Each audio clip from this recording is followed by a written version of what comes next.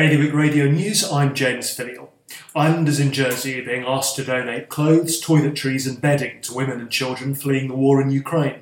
Nearly 400,000 people have crossed into neighbouring countries since Russia first invaded last week. Meanwhile, Guernsey is to join a fast-track scheme to welcome Ukrainians if they have close family already living in the island. The UK government has confirmed all Crown dependencies can run the scheme. New stats show islanders in Jersey are drinking the equivalent of 8 pints or 2.5 bottles of wine a week on average, outstripping the level in the UK, Ireland, Poland and Germany. Drinking levels are still higher than in most OECD countries. Finally, a host of Premier League football clubs are said to be interested in signing Guernseyman Alex Scott this summer. Leicester City, Everton and West Ham are among the clubs considering making a bid when the season finishes in May. More on all those stories at bailiwickexpress.com.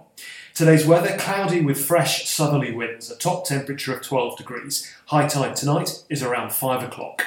Bailiwick Radio News.